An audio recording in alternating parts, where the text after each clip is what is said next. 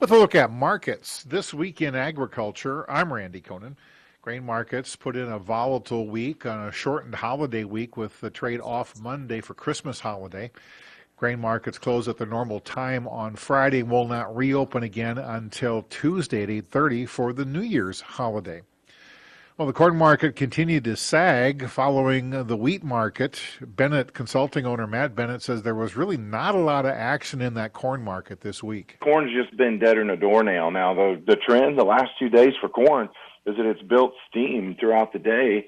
You're hearing, I think, whispers of a little bit better demand as far as on the export front. But all in all, I just think it's low volume trade.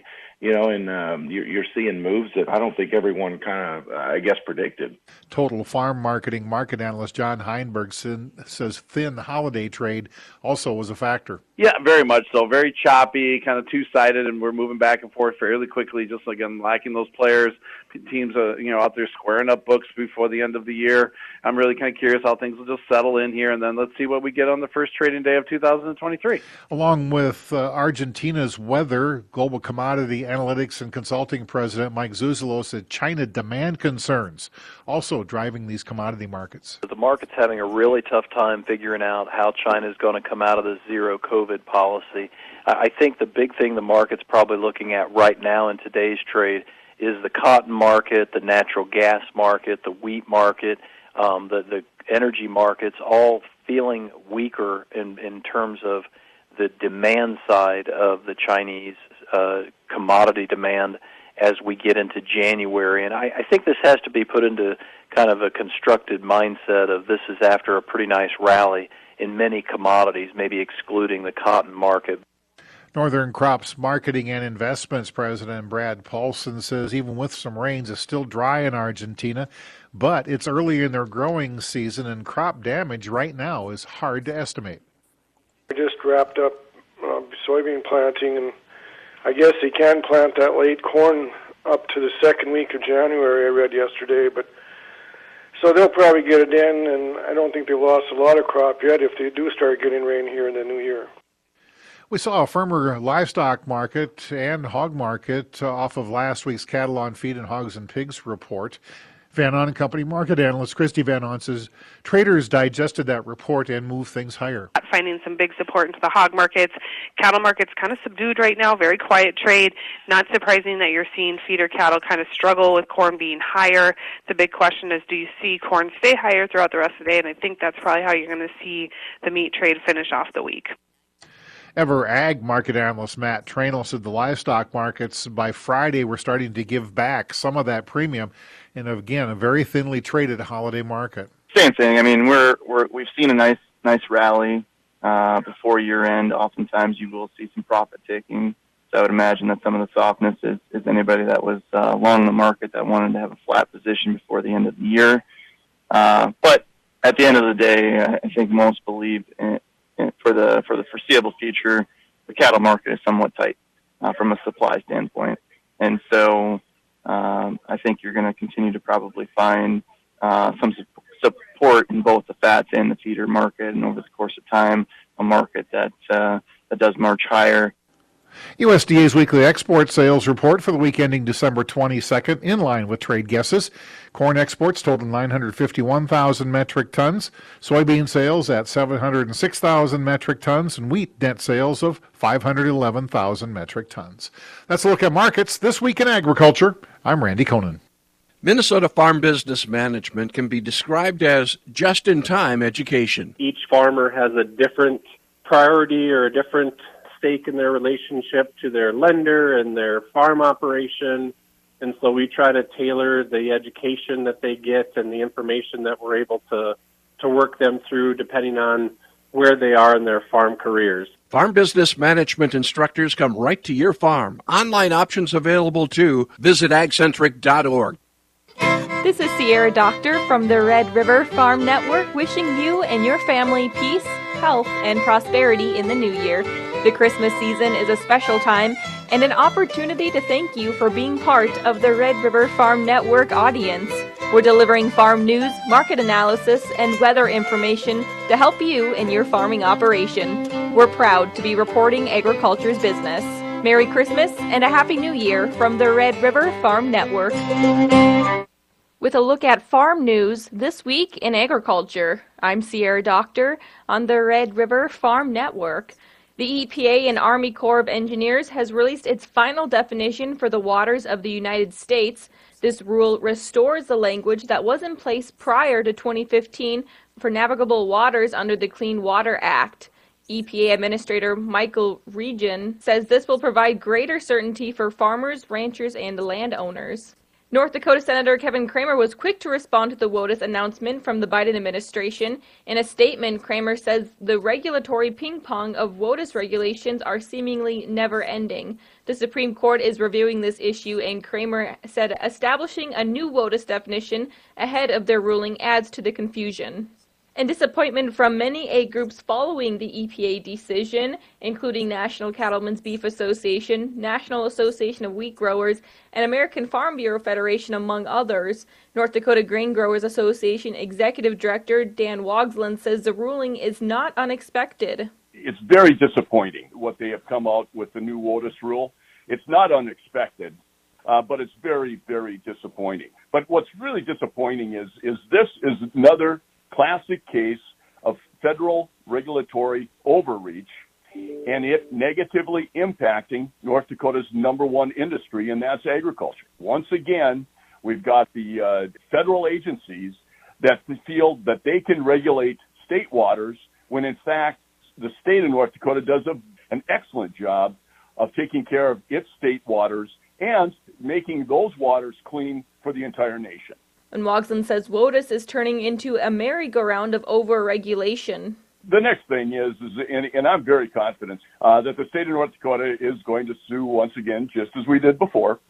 We're going to prevail in court, just as we did before. And so the only losers in this really are the taxpayers of this country, and quite honestly, the uncertainty that landowners and farmers and ranchers will have during this time of court. What we're doing is we're spinning our wheels. We're not going anywhere. We're not getting anything done. And that's because of these agencies' insatiable appetite to overregulate. President Joe Biden has signed the $1.7 trillion omnibus spending bill. The bill includes $3.7 billion for crop and livestock losses that happened this past year. There's $2.2 billion for international food assistance and to promote U.S. agricultural products overseas. USDA is being directed to support voluntary carbon market programs. The year-end spending bill also allows crop protection companies to pay registration fees to help pesticides move through the registration process faster. Looking back on the past 2 years of the Biden administration, South Dakota Senator John Thune is disappointed in the absence of a trade agenda. They haven't requested trade promotion authority, which is what enables them to negotiate free trade agreements. We have huge opportunities in Asia, and we're worried about China for a lot of reasons, including national security. And if you want to figure out a way to isolate China, start doing business with all those people in that region. And right now, they're being drawn into China's orbit because the U.S. isn't present. And Russian President Vladimir Putin is banning the sale of Russian oil to countries that imposed a price cap. The European Union and United Kingdom stopped importing Russian crude earlier this month, and the Group of 7 nations have capped Russian oil prices at $60 per barrel. Russia is describing the action taken by the United States and other Western countries as unfriendly. This retaliation is scheduled to start February 1st and continue until at least July 1st. And that's a quick look at farm news this week in agriculture. I'm Sierra Doctor on the Red River Farm Network. The North Dakota Corn Growers Association, your voice in Bismarck and Washington, D.C. As a member, the North Dakota Corn Growers Association represents your views to shape policy, rural transportation, including roads and bridges, improving local markets for our products, and water management, just a few of the legislative priorities where North Dakota Corn is working on your behalf. Working for a healthy, profitable business climate for northern grown corn. Visit ndcorn.org. Early mornings, late nights, rain, snow, sunshine. You've clocked in a 40-hour work week, and it's only Tuesday. No one works harder than the American farmer and rancher. The Red River Farm Network is proud to deliver farm news, markets, and weather to the innovators and decision makers. 90 minutes of farm programs each weekday, 4 farm broadcasters, and 1 ag meteorologist. On air, online, and on the go, the Red River Farm Network is reporting agriculture's business. A look at weather this week in agriculture. I'm Whitney Pittman on the Red River Farm Network. We're heading into the new year on a warmer note than expected. National Weather Service Aberdeen meteorologist Scott Doring says the weekend is overall dry and temperatures will hover slightly below or at freezing. It looks like on New Year's Eve here, Saturday, the temperature is really nice, kind of in the 20s for the most part. Western South Dakota could see warmer temperatures. Perhaps in the upper 30s, and also parts of Minnesota could also reach lower 30s for on Saturday. But it's still dry conditions overall. On New Year's Day, we do have slightly cooler temperatures, generally lower 20s across much of North Dakota into the northern part of Minnesota.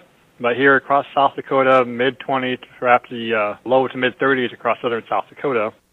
The storm system that's forming for early next week is tracking farther south than previously expected. There is a storm system trying to move into the area perhaps Sunday night and the Monday time frame. Lots of unknowns on the exact track of the storm system, but something to keep an eye on as we go into early part of next week. There has been a general shift southward overall in the model data that has coming in. So it's like maybe the brunt of the storm may more impact South Dakota, parts of Nebraska, and perhaps southern half of Minnesota. North Dakota may miss out on the storm system. The hard red winter wheat region in the Central Plains will remain dry for at least the next 2 weeks. The wheat was already hurt by last week's sub-zero weather. World Weather Incorporated reported mix of rain and snow in portions of Kansas, Nebraska, and Colorado late this week. The rest of the winter wheat region will likely miss this moisture, and the outlook remains dry through the second week of January. National Weather Service Grand Forks meteorologist Alexandra Kent says the drought monitor has been expanding in Minnesota and North Dakota. So compared to 3 months ago, it looks like we actually have more areas in drought in North Dakota than we did in September. And we actually have more areas in D1 and D2 than we did 3 months ago. Now, if we look in Minnesota, it looks to be the same trend. So we have more areas in abnormally dry conditions and more areas in D1 and D2 drought. But we don't have any areas in either state in D3 or in D4.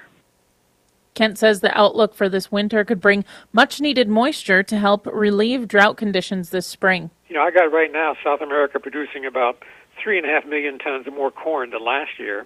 That's only 2%. And in another month or so, we may not have any increase in South America corn production, especially if it stays dry in Argentina. So Brazil, it would be much harder for them to make up for the corn losses in Argentina because most of the Brazil's corn is safrinha production, the second crop. And we won't know that production for another 3 or 4 months. So the corn issue may be more important than soybeans right now in South America. Favorable crop weather is expected for Brazil over the next 2 weeks. World Weather Incorporated says Brazil should see a good mix of rain and sunshine. Argentina, however, is at an important crossroad in weather. The planting window for soybeans in Argentina closes mid-January. Soybean and Corn Advisor President Michael Cordonier expects Argentina's farmers to switch to other crops. If it doesn't start raining to mid-January, you're not going to do soybeans, that's for sure. You may do grain sorghum, or I don't know, maybe sunflowers. There's just not many options. Now, you can plant corn later. You can stretch corn planting to maybe the end of January. That's your look at weather this week in agriculture. I'm Whitney Pittman on the Red River Farm Network. In a world hungry for protein, North Dakota growers are changing lives with food and products made from soy. Ranked near the top of producers nationwide, North Dakota soybean growers contribute millions to the state's economy. During the Legislative Assembly, we promote public policy that'll benefit soybean producers for generations to come. Join the North Dakota Soybean Growers Association, building sustainable prosperity for members and the entire soybean industry. From Roseau to Aberdeen and Benson to Rugby, we cover agriculture here on the Red River Farm Network. Agriculture is big business, and we cover it that way with markets, market analysis, crop progress reports, USDA crop and supply demand reports, farm policy, and trade issues. We focus on the news that drives the markets.